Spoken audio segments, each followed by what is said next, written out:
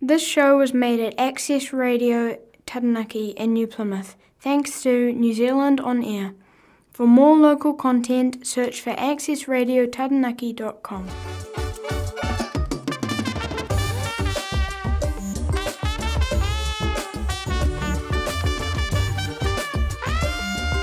Kia ora tātou katoa, ko Alvisa taku ingoa. Ko Brittany taku ingoa. Our mission here at the Talking Taiao podcast is to inspire and support people, businesses and communities to value the environment and act to prioritise sustainability. We would like to highlight our region's efforts in acting as guardians of the land, Taranaki Tiaki Taiao, while weaving te reo Māori and mātauranga within our conversations to help our wider community learn through a positive, educational and uplifting lens.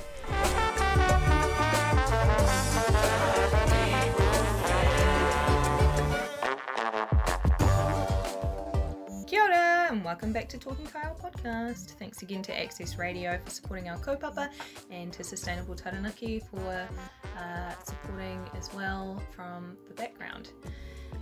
We have a very special guest, another non-Taranaki environmental scientist, but he is based in Dunedin. Yes, Dunedin, yep. He nods. So, are you doing a PhD or? I've finished my master's and cool. I'm currently deciding whether I'll put myself through the strife of the PhD. Right, but, cool. Yeah.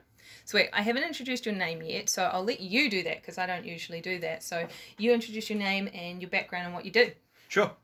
So, hi everyone. My name is Rob Lewis. I am an educator with the New Zealand Marine Study Centre down in sunny Dunedin. I particularly am a fan of sharks, and sharks are an animal that I've been studying for the last 10 or 12 years or so, but I've loved sharks since my childhood. So that's kind of where my background lies. I have a master's in marine science and oceanography, and I've been studying zoology through my sort of formative years of undergrad and all that sort of stuff. That's kind of where I sit around. So that's where you're at now. And apologies for our listeners if you hear any background noise. We're recording this from my whare in my little office, and my husband is cooking some kai for us. So there might be a bit of background noise in this one. So you obviously working with sharks and oceanography and marine science. How does your current mahi with sharks relate to environmental sustainability? Cool. So, I mean, yeah, that's a big question there. So sharks are obviously most commonly thought of as these massive predators, and they sit very high up in the food chain or in a food web. And their role in that sort of place is effectively the caretakers of that entire system that they're involved with. So typically people think about the fact that, sharks are predators and they eat the things beneath them. And the things that they eat are usually the sick, the weak, the stupid. They keep the populations of their prey healthy, and they keep the populations of their prey in controlled sizes by having that sort of impact. A lot of impact that isn't normally talked about with sharks is also that it's not only them eating and physically changing the populations that they have to deal with, but it's actually their presence also changing the behaviour of their prey and things like that as well. So if, for instance, in our daily lives, we had wolves roaming our streets every time we went to the supermarket, our behaviours would change too, where we are not going to go to the supermarket unless we really need to, because you might get eaten by wolves. That's basically what sharks do in their own ocean ecosystem. So fish could go out and graze and munch on things all day long, but knowing that there's a predator that might take them while they're doing that prevents them from doing it all the time to only when they need to. So there's we call it consumptive effect, where the sharks will eat that animal, or a non-consumptive effect where they change their behaviour. And that trickles down, but as I said before, from the top of the food chain downwards. That's talking about the big sharks. Of course, there are loads of different kinds of sharks and loads of different sizes and things, and we actually see them play a role all throughout marine food webs. And marine food webs are quite intricate. They're not very straightforward. The food webs we see in land systems, often we can trace a little bit more cleanly. Even those can be quite complicated.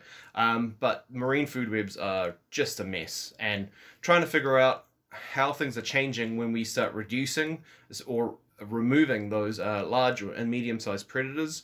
There has been a couple pretty clear case studies that have shown the impacts, but it's very hard for us to see direct impacts sometimes, and it's very hard for us to predict how that's going to change our oceans in the future.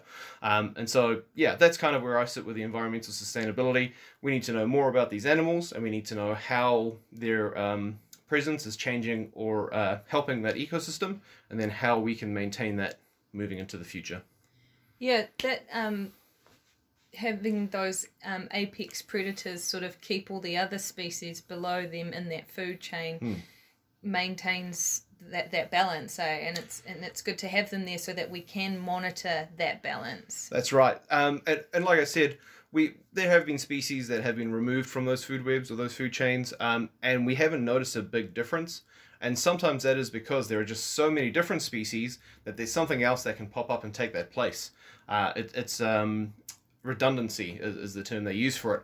But the thing is, there's only so much redundancy that a system can take. And so we have impacts on the oceans. It reduces species or it reduces predators, and we don't actually see the impacts run until it's at its breaking point. And so it seems like a very gradual or non-change, and then you can get these massive snaps where we go from one ecosystem state to another, where it's just a completely different habitat, a completely different setup of animals. Typically, you lose a lot of your biodiversity at the same time. And that's the danger that we want to look out for. Basically, yeah, making sure that even if these things don't seem to be having any apparent effects, that we do keep things in balance, lest we run into that exact situation. In terms of those snap moments when we realise just how significant an effect has had on the ecosystem, what do you have any examples of that in terms, like with sharks specifically? So, I mean, with sharks, there have been differences that we've started seeing. There's a really great example. It wasn't a big snap change, I would say, but around South Africa in Cape Town, they've got this massive seal island, 25,000 seals, and that's just where the great whites have hunted for as long as we've known. Massive ecotourism set up around that, lots of people going to go check out some of the biggest great whites that we know of in the world. And a few years ago, they just up and disappeared. The sharks. They just, we went out, all the cage boats went out, and they couldn't find the sharks. The great whites just weren't turning up. Oh, cool. Yeah. So... I mean, that's not cool. It wasn't but great. It's good to know. It was a big mystery. But almost straight away, almost automatically what happened was seven-gill sharks, which are also a large coastal shark, don't get as big as a great white. They get to about 3 meters maximum. That's kind of the biggest they get. But they do fill a very similar role in that environment. So they're capable of eating the larger prey species, the seals, the dolphins, big reef fish and things like that. And almost instantly, those sharks started patrolling the same island that would have regularly just been great whites. And so it wasn't a full snap change. This is more of what I was talking about with redundancy, I guess. But we can already see how we're pushing some of those species to a point where one day they just seemingly vanish, and then another species comes in to fill that niche. But that just means we've already removed a step, and then that ecosystem is another step forward. Not an example with sharks, but a very clear example is in New Zealand at least are things like kinner, where predators of kinner, things like snapper and leather jackets and things like that, have been fished down to a point where they're not keeping kinner in a good population size. And crayfish. Yep. They overpopulate and they absolutely decimate their favourite food, which is kelp. And so you remove all the kelp from the area and you get these urchin barrens or kinner barrens, and really that kelp is home to a host of different species, and it really is the lifeblood and the lungs of that environment. And so that's a big change of state, where you can see it was once this massive kelp forest, lots of animals floating around, predators, everything going around, and as soon as you remove that kelp, or the kinner have taken that down, it just empties.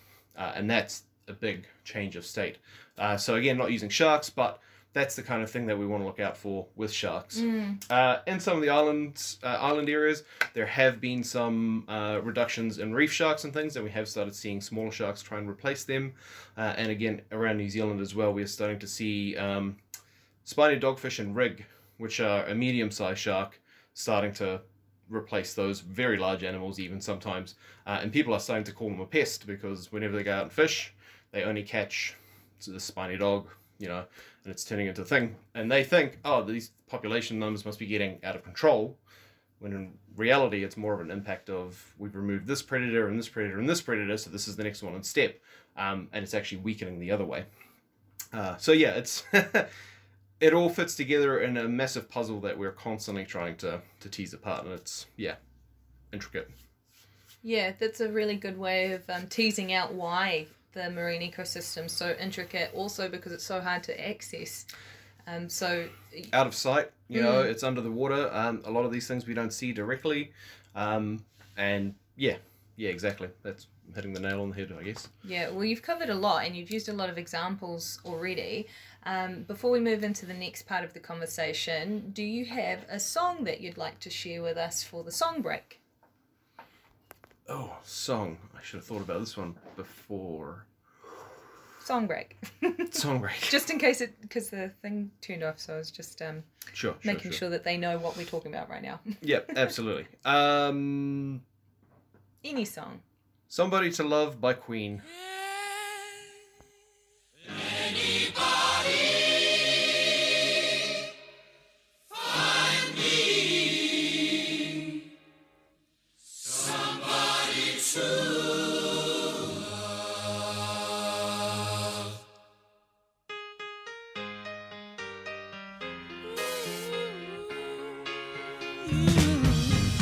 Each morning I get out my diet, can barely stand on my feet. Take a look at yourself in the mirror and cry. Lord, what you did to me, I have spent all my years in believing you, but I just can't get no relief. Lord, somebody, ooh, somebody, can anybody find me somebody to love?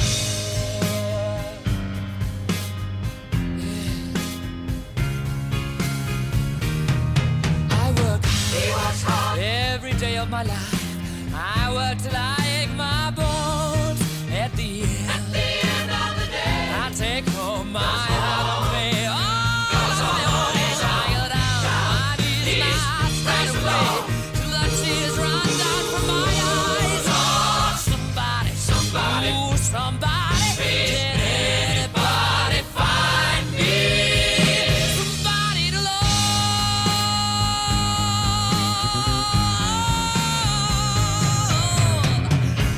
Every day, I try, but everybody wants to put me down. They say I'm gone crazy. They say I got a lot of water in my brain. Oh, I got no common sense. I got nobody left to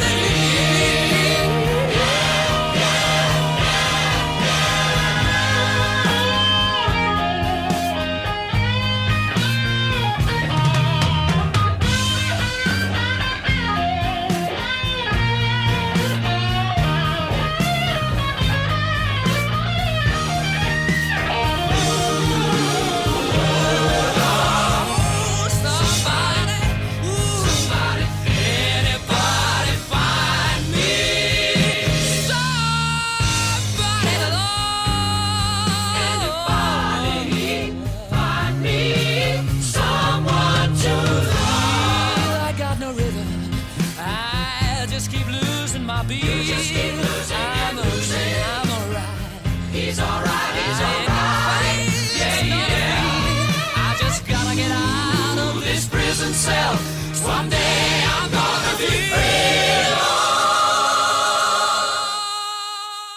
Find me somebody to love. Find me somebody to love. Find me somebody to love. Find me somebody to love. Find me somebody to love. Find me somebody to love. Find me somebody to love. Find me somebody to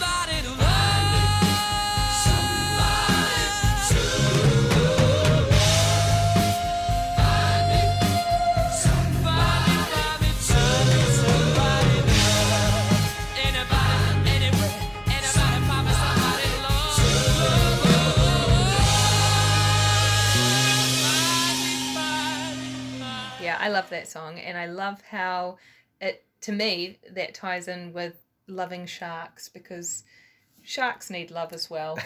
They certainly do. Yep.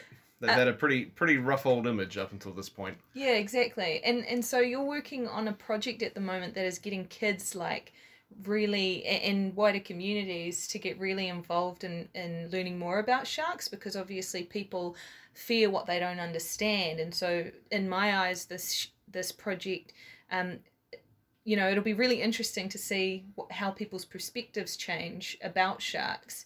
So if you could tell us more about Shark Spy, that'd be cool. Sure, yeah. So, Shark Spy, as you said, it is a project that was initially actually inspired by the community. Working at the Marine Study Centre, we do often get community members calling through or sending us something interesting that they saw, and they say, "What's this? What can you tell us about this?" Or, "I've seen this weird thing, and can you tell me what's happening?" And so we had a few people calling in and saying, "Oh, I'm catching this kind of shark at a time of year when I didn't normally catch them," or we're seeing them feed on prey that we hadn't seen them feeding on before. And all of that kind of information is interesting, and it's good, and it should be used to help direct future research, but it wasn't actually going anywhere because it was kind of, they were asking, we were answering, and then it kind of disappears into the cloud. So Shark Spy was conceived as a way to try and capture that information and actually store it and use it somehow to actually further our knowledge on sharks. So the idea with Shark Spy is that we have a community segment. So with the community, we are particularly asking for help with any shark sightings that people have had. So even historical sightings or anything that they come across now. And if they're wanting to take part in collecting information, or if they just want to learn generally more about sharks, then we go out and we connect with whoever is interested, and we try and uptake any knowledge that the community has as well, to try and work together with the community to further our understanding on both fronts. We really try our best to try and make it a two-way street of information and a two-way street of learning, where we can tell them what we know, they can tell us what they know, and collectively we try and build the picture out of that together. Then on the education front and on the school side, it's a plunge into science, if you will. In this case, we use sharks as the hook, because no matter what, sharks get a reaction out of people, and kids love sharks. Whether you hate them or scared of them or anything like that, you still want to know more about them. And so for us, that's a great way to get the kids' attention and focus, and then we run them through the science process. So I go into schools and I do a full background introduction on what we do know about sharks in New Zealand and a little bit around the world. We talk about how we could collect more information. We come up with a question that they want to answer. And then we go out on a different day into the field and we actually collect that information using baited underwater videos. So baited underwater videos, as the name suggests, it's a camera, looks down at a bait box. Bait box attracts sharks or fish or anything else to the camera, and we can identify, quantify, all that sort of stuff, whatever comes in through the video. So it's really great because it's non-invasive. You don't have to handle or catch anything. You just drop it out there, leave it, bring it back in, and there's loads of information. You can analyze that video for a million different things, including what kind of habitat it's in, what kind of prey species turn up, what kind of interactions and behavior you're seeing. So we're really just scratching the surface with the data that we're collecting, looking at the shark side. But it's to try and get the kids to see that although we're looking for this thing, there are so many more things involved in the environment, and it all links together. So it's not just, this is the thing we're doing and you're done. It starts showing them that everything does need following up on, in one way or another. Anyway, take all that back to the class and we do a full analysis session.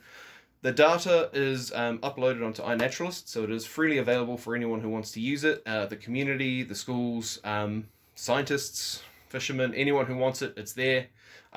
We want everyone to have equal access. We're currently working on a little project where you can even analyze the data online with us through Xeniverse.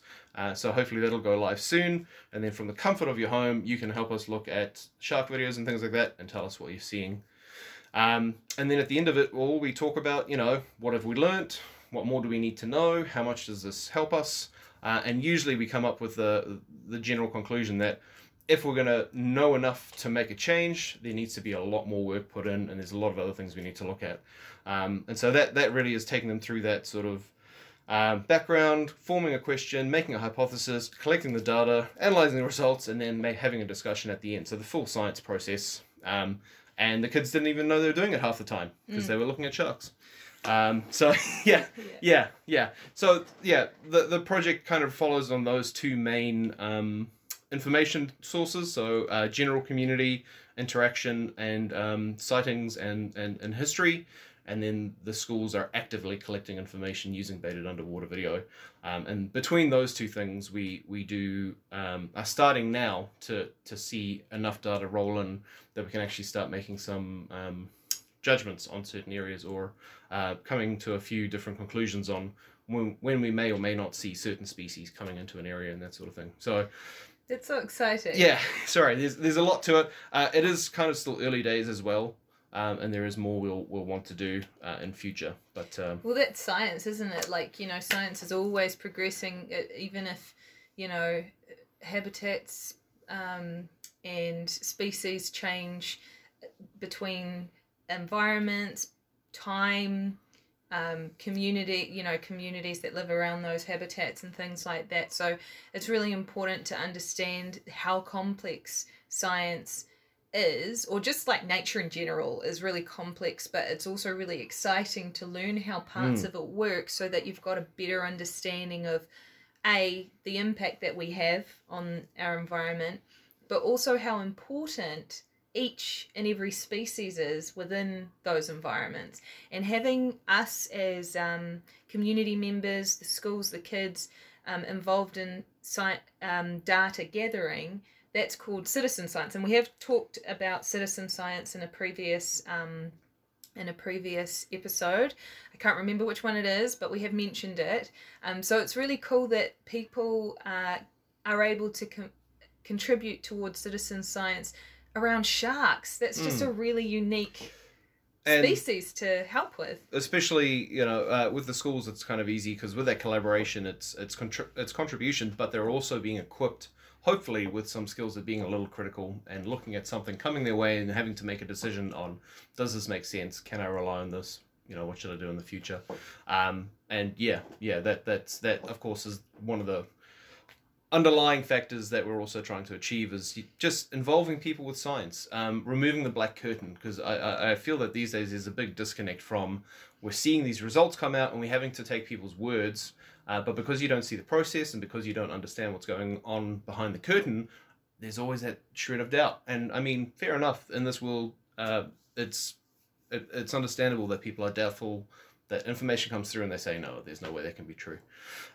So having an understanding of that science process and understanding how we get to those conclusions, I think will generally just help the world in that sense of moving forward in a critical way, and making sure that we're trying to make the best decision at each point.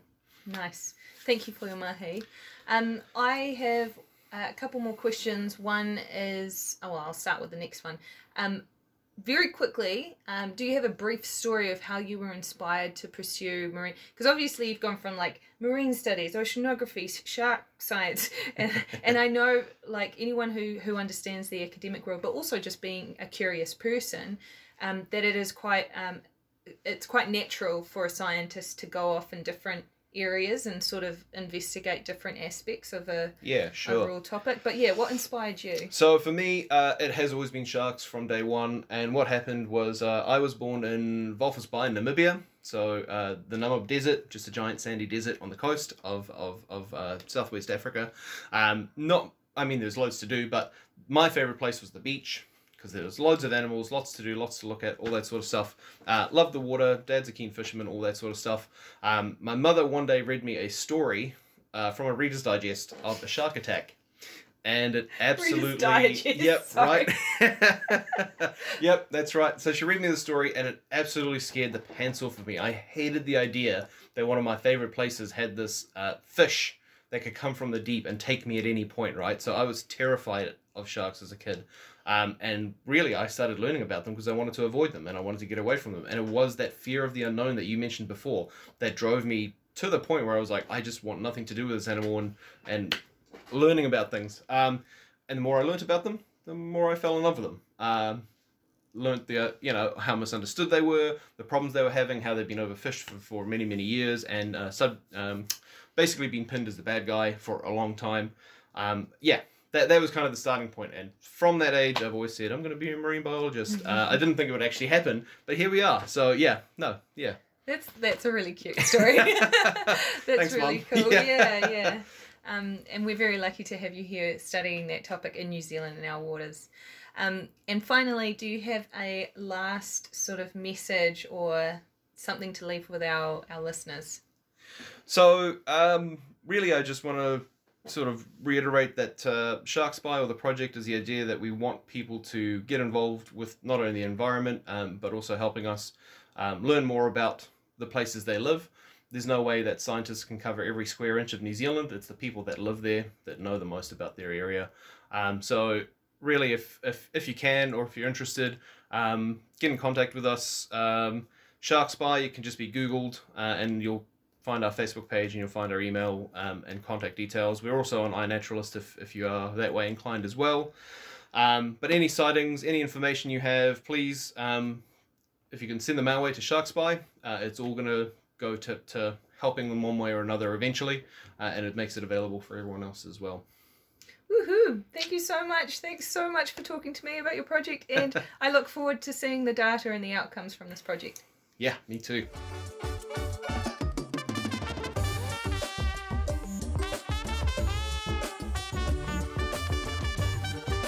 This show is created and made possible by Sustainable Taranaki. Sustainable Taranaki is a charitable trust that was started in 1992 in Inglewood by a group of progressive environmentalists. It now has grown and expanded its reach, but keeps the same vision of prioritizing our environment and educating the community.